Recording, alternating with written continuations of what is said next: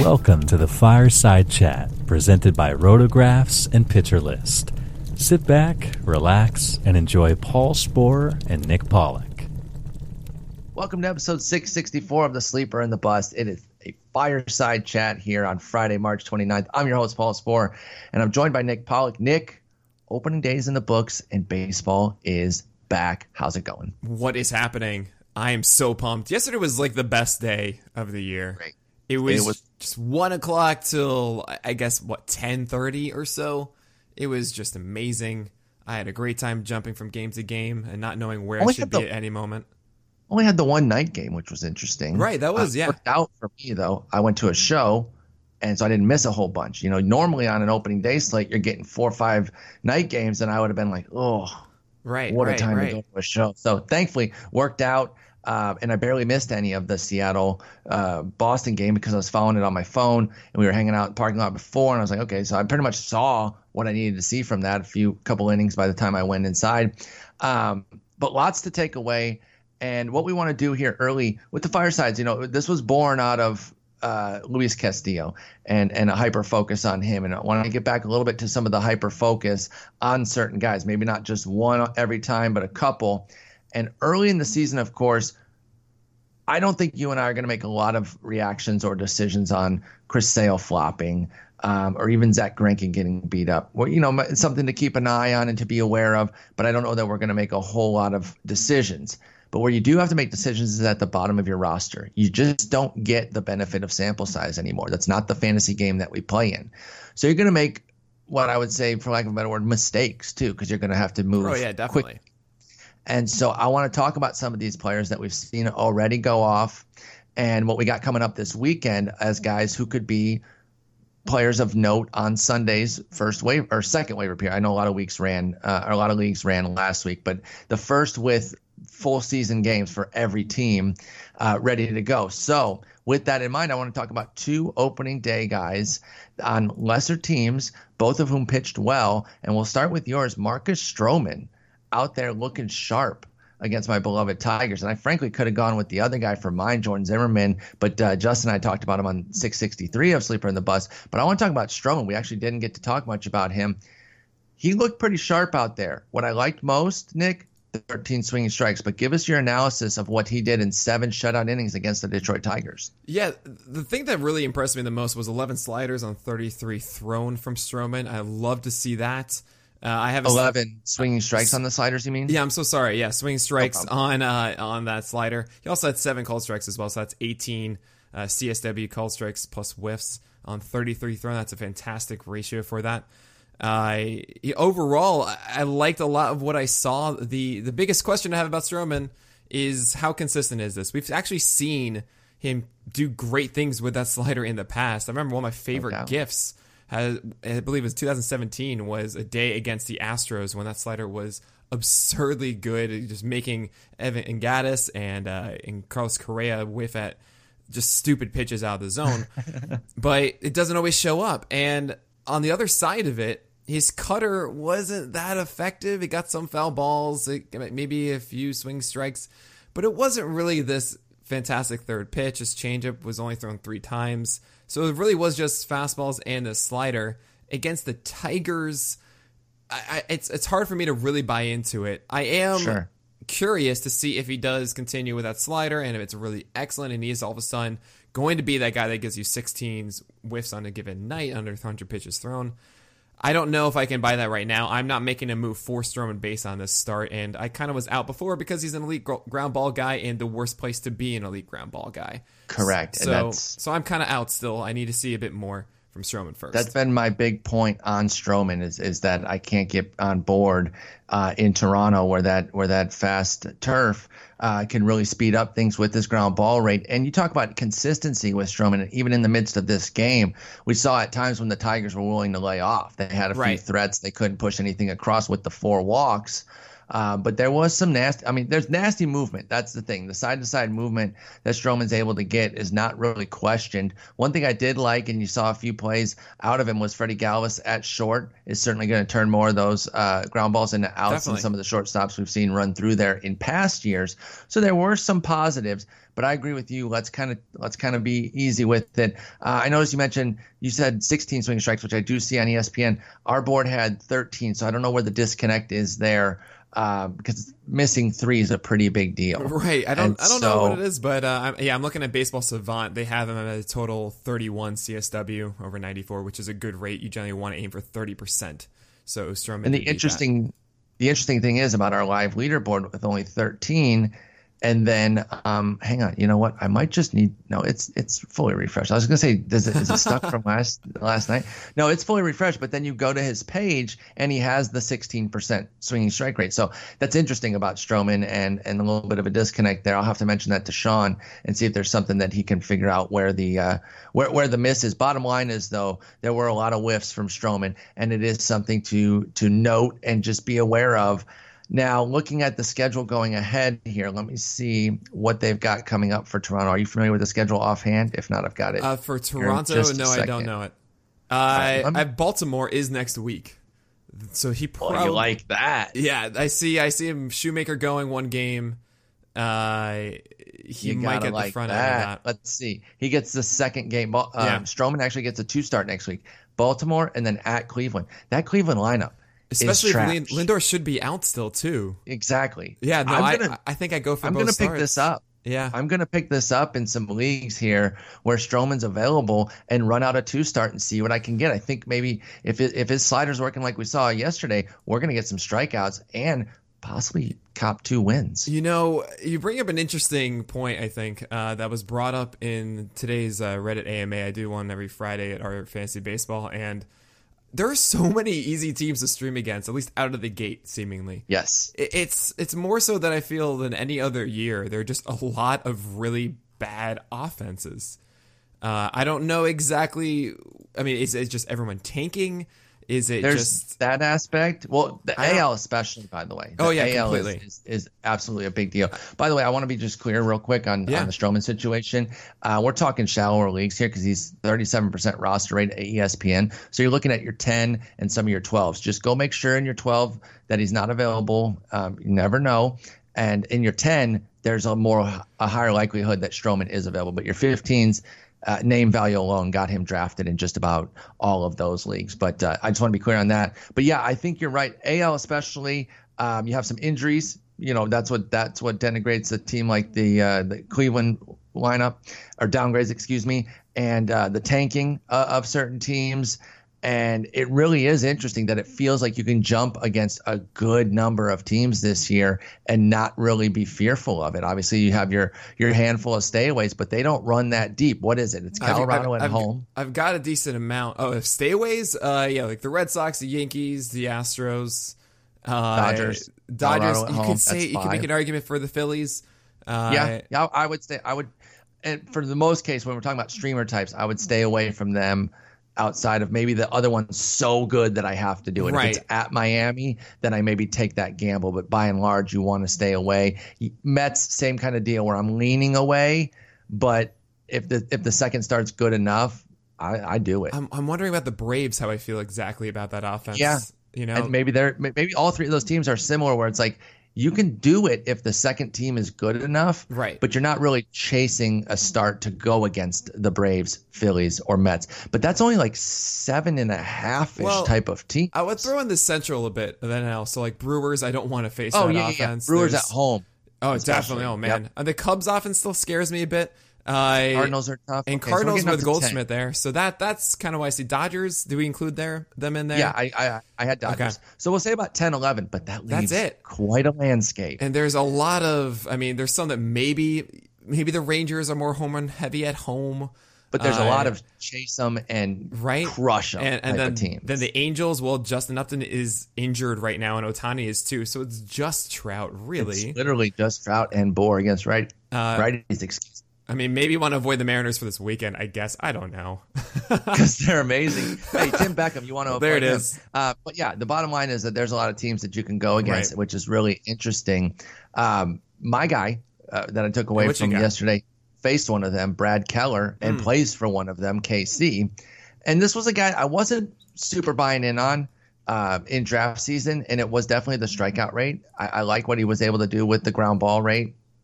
Definitely a sinker baller, sinker slider type that can have some success, but he really is only 2 pitches, and the strikeout rate was a very paltry 17%. And even yesterday when he spiked it to a 21% in his 7 innings, it was only a 9% swinging strike rate, which is fine. That's not what you're getting. You're not getting strikeouts. So that's not what you're chasing with Blake Snell. But I was impressed by how he threw. I thought it was a nice dismantling of a pretty easy White Sox lineup.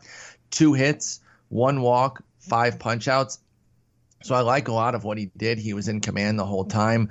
I feel like if you could squeeze, say, an 18 to 20% strikeout rate out of Brad Keller, that could be interesting. And you could probably do that by curating his starts, right? And not, starting him against his whole division until Lindor gets back, and then kind of making it a TBD against Cleveland.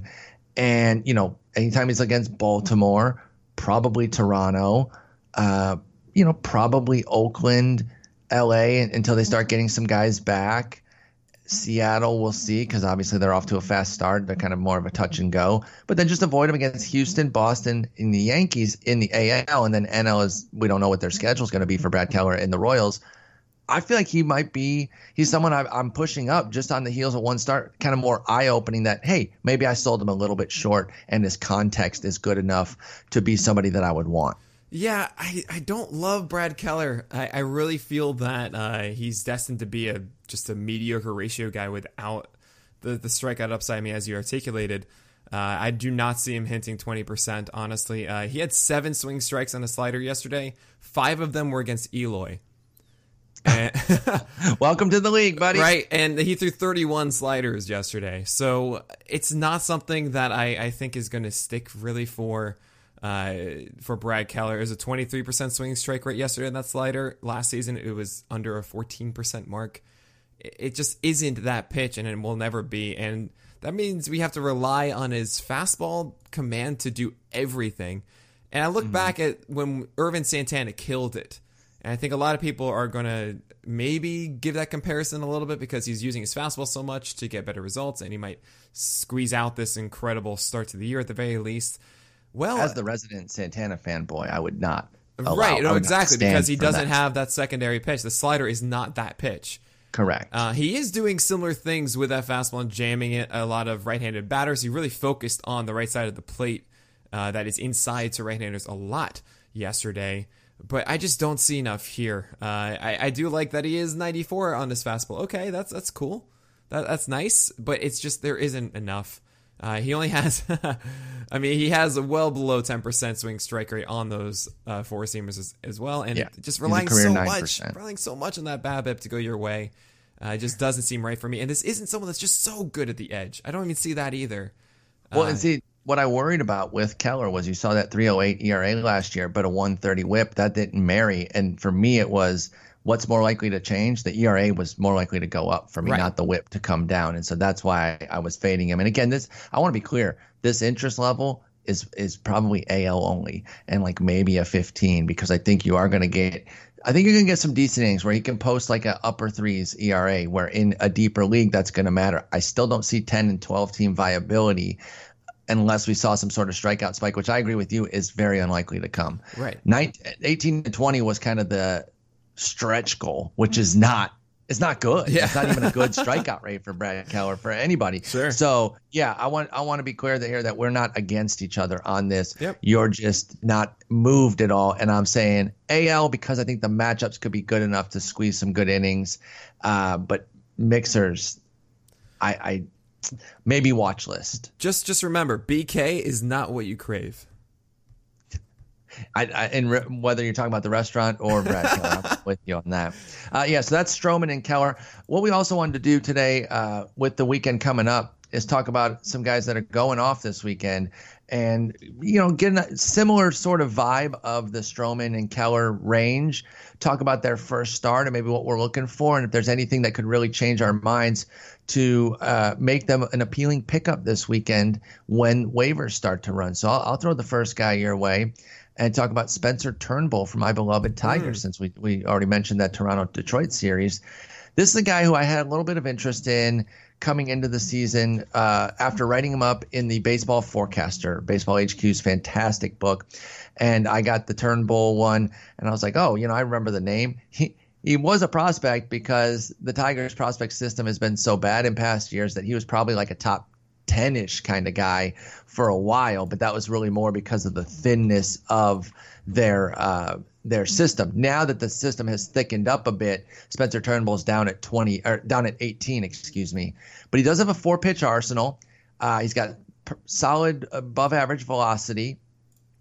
He had a strong AAA last year where he really spiked his strikeout rate, backed by a 19% swinging strike rate while also not walking guys. And it was a AA, AAA combo, by the way. The AAA was the smaller of the sample, but it was 99 innings at AA. Caveat, he was 25, so he was beating up on younger competition for Spencer Turnbull. Want to be clear about that. But the skills in the 4-level season were really nice for Turnbull, and now he earned himself a job. And I think he could be somebody who might put up similar ratios to Keller, but with the strikeouts, or maybe even slightly worse ratios, but with the strikeouts. So I'm kind of intrigued by Spencer Turnbull. I can't wait. I know it sounds like crazy to say that phrase, I can't wait, but I can't wait to see him go up against Toronto this weekend. Yeah, I think that's a really good matchup for him. On both sides of that. I mean, they were talking about bad offenses, and here's the Tigers against the Blue Jays, and we just go hands up, like, all right, everything is going to be a pitching duel, I guess. Extra innings for Kristen Stewart to hit a home run every time. My next one's from the same series. Spoiler alert. Oh, that's right. Oh, that's a good one too. Yeah, Spencer Turnbull. It does have that package of, hey, he has a hard slider that will miss bats, and he does have decent velocity too. I believe it's like 94 or so for him. Yeah. Obviously, he's not as electric as the incredible prospect arms that we often talk about, but nevertheless, that's enough to work with. And I am really curious to see full regular season action. Let's go. How does Spencer Turnbull look? How is he using his secondary pitches? How are they developing? Is he really going for the kills, strikeouts, etc.? I'm excited. I think this could have 12-team relevance. He squeezed onto my list, I think, like a 97 or so, or 96, just because of that possibility. This could be absolutely nothing, too. I love that you gave him a mention, though, because, and I know Vlad Sedler at RotoGut on Twitter, so we were at AFL, at the Arizona Fall League Baseball HQ thing, and he mentioned Spencer Turnbull, and I said, "Are you joking? Are you using him as a joke player to like meme on him?" And he's like, "No." And I was like, "I love him too, dude. Like I'm legitimately intrigued by him." And so it's like a deep league type of thing. Hey, credit to Vlad though. He put his money where his mouth is. He's already got him on some clubs. Nice. So he's already ready to go. Waiting. He's not going to have to pay the premium if Spencer Turnbull goes off this weekend. Me and you, we're gonna actually have to pony up some fab cash. Right. No, I have to mention our gift manager at Pitcher List, Andy Patton, has been talking about Spencer Turnbull the entire offseason. I think is he the one who did a bold prediction? Yeah, he did like five exactly. Tigers things. I love him. Yeah. Guess what? I believe he's a Tigers fan. I couldn't tell. Yeah, like Nico Goodrum in there. He had Spencer Turnbull. He had Kristen Stewart, who hit it wasn't a walk-off homer, but it was a game winner. So yeah, Spencer Turnbull, keep an eye. I agree. He could play himself into some 12-man relevance. I think with a good start this weekend, 15's become a buy. And especially if the strikeouts are there. It could be nothing. Exactly. All of these. But we're very intrigued. This is what we're doing, though, is that we have to be, like I said, we have to move quickly. Who's one that you're looking at this weekend? Man. I feel like at least need to suggest the Braves and Brewers guys that are going. They're so much fun. We have Bryce Wilson and Kyle Wright going. Actually, is Kyle Wright going on Monday? Is he going Sunday? No, it's going Sunday. Sunday, but without the confirmation yet. Right. But yeah, I've got a Wilson Wright Saturday Sunday combo at Philly. See, I don't want to necessarily start them there, but it's something that, I mean, if you have the roster spot, I know a lot of people doing a 12-team where there's someone at the end you don't really know about right now. Both of those guys would be people I would consider just picking up and being like, all right, let's just see what happens with this, and before everyone goes for it. On the other side of that, there's also the Brewers guys. There's Brandon Woodruff and Corbin Burns also getting their opportunities. Both got spots. It's so hats off to them for getting that done. All winter we're saying either or. Stake your claim. Who do you like? You're a Burns guy. I'm a Woodruff guy. Right. We both get our opportunity to see what our boys can do. So I'm excited for this week. I want you to be right, because that means that Woodruff is performing at his potential, Exactly. I'm rooting for both. Yeah. Absolutely. It's not really a battle situation where I want the other to flop. Because I was even saying at whoever wins that fifth starter job, draft them. I just happened to be a Woodruff guy. They both made it. They're both going to get St. Louis at home this weekend. And even Peralta tonight. All three of their weekend guys are intriguing to watch. So you're like me, though, right? Peralta is clearly the third. Yes. Okay. Yes, because it doesn't have any depth of arsenal. It's really the fastball. Right. It's a great pitch, but yeah. And I don't want to say, because I don't think it's full gimmick, but there is a little bit of magic to it because it's extension and delivery that makes a 91 mile per hour fastball play up. It goes like 88 to 94.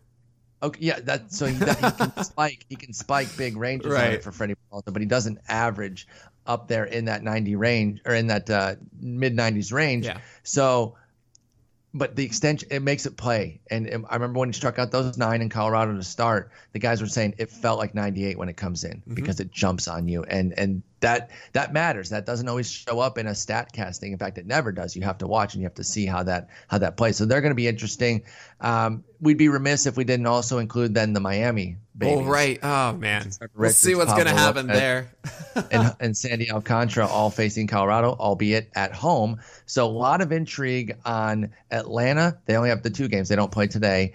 Miami and Milwaukee each with 3 games. Their entire weekend sets are going to be very interesting. Now, if you're picking between all 8. I know, this is wild. It's very difficult to really separate them. Yes. Let's say they all do fine. No one tanks. None of them show just like a thrashing. And they're all available in like a 10-team league. Who would you want? Honestly, the one that has the next start that I like the most.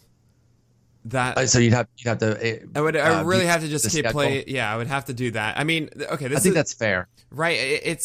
They're all so close. I mean, Peralta to me is still. I don't know if he was included in that mix, but I was including him. Okay, sure. I would say Peralta is going to be a cherry bomb, right? He's going to be super sweet and blow up in your face. This is the life of him. I don't think at any point I'd be able to trust him like I would others that we're mentioning here. Wilson and Wright, Miami. Woodruff and Burns. So obviously then the Miami guys get Atlanta. Right. Woodruff and Burns get the Cubs, and Peralta's actually on the front end of the at Cincinnati series. I would say if Bryce Wilson does well, I like him the most. Yeah, I think I'm with you there. Kyle Wright does intrigue though. His thing is about his fastball. It's wild, and I think it's rooted in his mechanics. You can actually watch him. You can see how late he starts his arm circle. The later you start the arm circle, the worse fastball command you're going to have, because it's imperative on the timing of that incredible fast motion.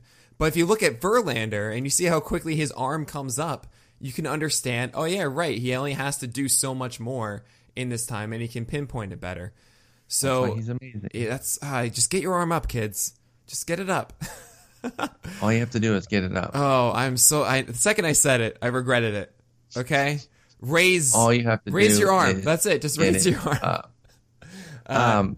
So Bryce Wilson, I do think he has a very solid foundation with his repertoire. And if he is cruising with that fastball command on both sides of the plate, that first start, he has 2 great secondary pitches as well that should be missing bats. I think he has a very clear path. At the same time, if Pablo Lopez is pumping 95 and doing it both sides of the plate, and he has that excellent changeup. He also has a curveball that missed 16% of the bats. Swing strike rate last year. Should just keep it like that. There's something really to mark about that too. So they're all very intriguing. But Wilson, I'd say if he looks great, he's the one I'm going Wilson, with. I agree, and I would go confirmation bias city there with Woodruff if he went off. I'd be like, sure, yeah. But he's not available in any of my leagues because I got him everywhere. Unless he was taken from me. So, that one won't work. Anybody else that you're looking at this weekend that you just want to see what's up, even if they're not necessarily widely available in deeper leagues. 'Cause I know one you mentioned.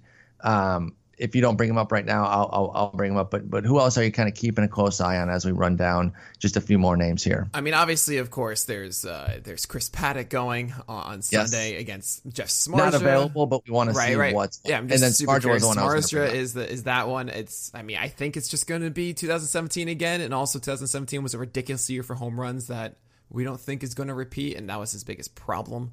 So we might be able to get a good volume of good ratios and strikeout production out of Samardzija from nothing. And get his ERA closer to that 3.61 FIP that he had during that season. If he's only allowing homers at, say, a 0.8, 0.9 clip, that's going to shave that ERA from 4.42 probably to about 3.6. And I'll take that all day. Oh, definitely. Especially when he could throw over 180. I don't see, there's no reason for the Giants not to, and he did for 5 straight years before he dealt with this shoulder injury all of last season. Yep. So hopefully he can do that. Do you have any extra others? I have like 2 or 3. Let's see. I mean, I'm not in on him, but just because I always want to get more information to make my decisions, I want to see if Tyler Glasnow could stand tall against a very difficult Houston lineup. Of course, that would intrigue me a bit. Again, as far as like moving the needle, it's tough in any one given start to fully do that, but I would get a lot of tweets, I'm sure, if he dominates, and if he gets his face caved in, those people will probably not have their account on for the weekend. I mean, you have an easy response if they tweet at you. You never know how his fastball is going to act. And sure, this was one game, but he's going to be volatile. That is part of the problem, though. Is the absolute volatility. I don't doubt that Tyler Glasnow can dominate a great team.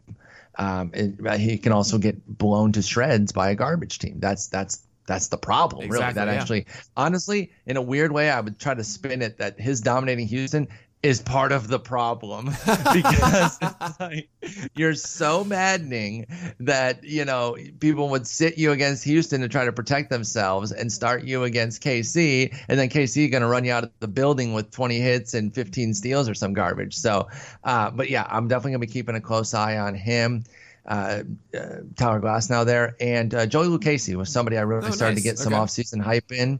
And, I'm not going to take a lot away from a San Francisco start. They're very bad, and they're bad against lefties. Eric Lauer cut them up yesterday. He's not an overwhelming guy. I think Lucchesi can be more of a swing and miss strikeout guy. And so even if he drops like 10 Ks against them, I'm not going to start pounding my chest that, hey, I got Lucchesi right. But I'm interested to see how he pitches because he's been working on some new stuff too, as opposed to just having that churve. Definitely. It's just a couple others here. Obviously, we're both curious about Aaron Sanchez, how he's going to look. For sure. I meant to bring him up. Is he going to have – I thought you had.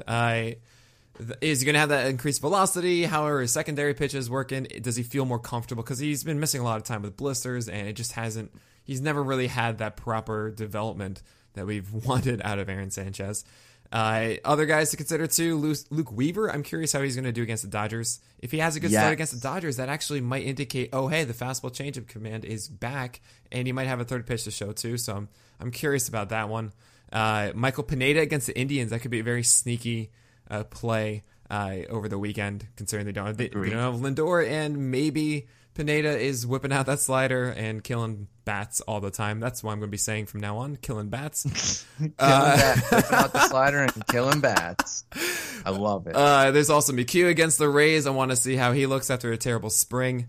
Wade Miley against the Rays. Maybe that becomes cheap wins for people in 12-teamers, where people just don't want anything to do with Miley. So it should be a really fun weekend. I mean, we get to see these guys actually pitch. What do you got? Jorge Lopez. I liked him as a prospect with Milwaukee. And I used to talk him up, and then they had Colorado Springs in their system, and that's where they had to send their AAA guys, and he got absolutely obliterated there, and it really seemed to kind of derail him for a decent bit. Obviously now he's in the KC system, had a little something going at the end of last year, including a little 7 or 8 innings of a perfect game that he went into. Obviously that's just one start, but I've always been intrigued by Jorge Lopez. He's someone who could sneak up and actually present some viability down the line. I think he could be better than even Brad Keller, by the way. I think there's some strikeout potential to Jorge Lopez. So I'm really eager to see what he does this weekend as well. Oh, that's definitely interesting. I wonder if people remember getting burned by Jorge Lopez with 3 home runs and 7 earned runs in an inning on September 20th last year. That was because I'm sure they do, because it was after the big outing. At Minnesota, he threw 8. It ended up being 8 innings of 1 hit, 1 run ball. Mm-hmm. Then he had a 4.1 against the Twins again. 3 earned runs, not so good, and then the Tigers. And then you're probably like, well, it's at the Tigers. Let me just start him. Remember not just 2 weeks ago did he throw 7 perfect. Let me run Jorge Lopez out here, and it was probably a season killer for some folks. Like I could totally see. Exactly. If you were streaming pitching, did Jorge Lopez kill your season? And then I think this is one, I try not to overreact to things. If I'd started him in this one and it cost me a season, I don't think I'd ever put Jorge Lopez on a team again. Right. That's why I was bringing it up. That's why I bring it up. Exactly. This would be scarring enough to literally never do it again. But I'm intrigued. I want to see what he can do. There can be some swing and miss to his game at times. We didn't see a ton of it last year either. So we'll see if he can get there. And be maybe a better Brad Keller with some of his stuff, because he has a little bit of a deeper arsenal and a similar swing and miss rate, but can he amplify it a little bit? He's still just 26 years old. So there's a lot of folks to watch. Hopefully you guys can enjoy the weekend. Nick, what have you got slated for the weekend? Are you just watching all the baseball, or do you have anything that you got to do to kind of fulfill any adult duties? I am going to be doing at least one gift breakdown on one of these guys. I don't know who. Fantastic. I have to. Hopefully, one of them drops like a 12 strikeout game. Right. For you, I mean, I would love to do. I would love to do Bryce Wilson. Yes. I think my buddy Ian Post is going to do the Pablo Lopez game. On the other side. If you guys remember Ian from like years ago, he's come back. Jake Faria guy? Yeah, he's the Jake Faria guy. Exactly. So he's coming back, and I'm really excited about that. But I'm just curious. I want Yu Darvish to strike out at least 7 batters. That's what I'm going to be doing. I'm going to be praying for that to happen. We focused a lot on guys who could be available and stuff, but there's plenty of fully rostered guys that we're going to be watching and hoping that they go off. And, I want to see Nathan Eovaldi maybe go deep into a game. That could be fun. So, all right, Nick, we will reconvene next week. We should be back on the weekly outside of, every once in a while due to scheduling or whatever. But for the most part, the Firesides are back each week. And these first few weeks are really going to be locked in on trying to get you some folks that maybe you want to take some chances on. And then as we start to get some innings piled up, we'll start to break down certain guys that we all were excited about during the winter that are failing us the way this was born. By the way, we should give a little hat tip to our boy on the way out. Yeah, Castillo, thank you so much, man, for making this thing happen. You're a wonderful person. And had a heck of a game. Had a heck of an outing yesterday. Only went 5 2/3. Started to really struggle there in that third inning. But I like seeing the swings and misses. The velocity was fine. I think there were some concerns about his velocity in spring, I believe. But he was at 95.5, which is right in line with 95.8. Kind of what we saw last year at this time. I'm fine. Well, I'm fine with that. But a 41% changeup rate, though. Well, right. I mean, that's amazing and everything. No, I liked what I saw. I liked what I saw from him. It is funny though. I'm like, I just want to see. Just show me 96 in April. I just want to see that. You want that premium heat. I know you're worried that he might be a cold weather or a warm weather guy. Right. Exactly. He really gets going in warm weather. So we'll see if maybe a cold weather start next week or something. Really get him in that 40 degrees for Luis Castillo and see can he amp it up, because it happens to guys. Plenty of guys admit to it, and it's not just Hispanic-born players. You see guys from California, Southern California, or Texas say, "Get me in that Chicago weather, shoot me in the face. I don't want that." So I was terrible on the cold. I hated it every time. It's a terrible thing to pitch through. So I hate existing in the cold. I don't want to be playing baseball in it. Sorry, so let's put him in the ice box. Let's see how he does. Let's see how he does. He gets Milwaukee at home, which could absolutely be a cold game on April 3rd in Cincinnati. So we'll see how that goes for Luis Castillo. But all right, now we're finally wrapping it up. Nick, I'll talk to you next week. Have a good weekend. You too. Take care.